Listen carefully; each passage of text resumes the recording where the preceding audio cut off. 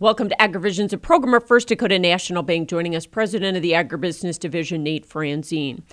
Nate, you and I haven't had a chance to talk since the war broke out in Ukraine, but we've had a lot of volatility in the markets. What's your best advice for producers in terms of risk management? Yeah, thanks, Michelle. I think, right now, no doubt the volatility is as extreme as we've seen it in a long time, both on the commodity price side with limit moves up and down in the commodity markets becoming kind of a normal thing that we see, and on the expense side with supply chain challenges and now supply disruptions because of the Russia-Ukraine conflict. I know input costs are really concerning folks out there. So for many months now, we've been encouraging producers to do what they can to lock in their inputs and lock in supply. I mean, probably as much as price, it's about making sure you can get it. And I know lots of our producers have done that, and we just encourage our folks to continue to be doing that if they still have more needs. What about if you're a hedger in protecting these higher prices? On the price side, I think, there's opportunity in all this, right? Volatility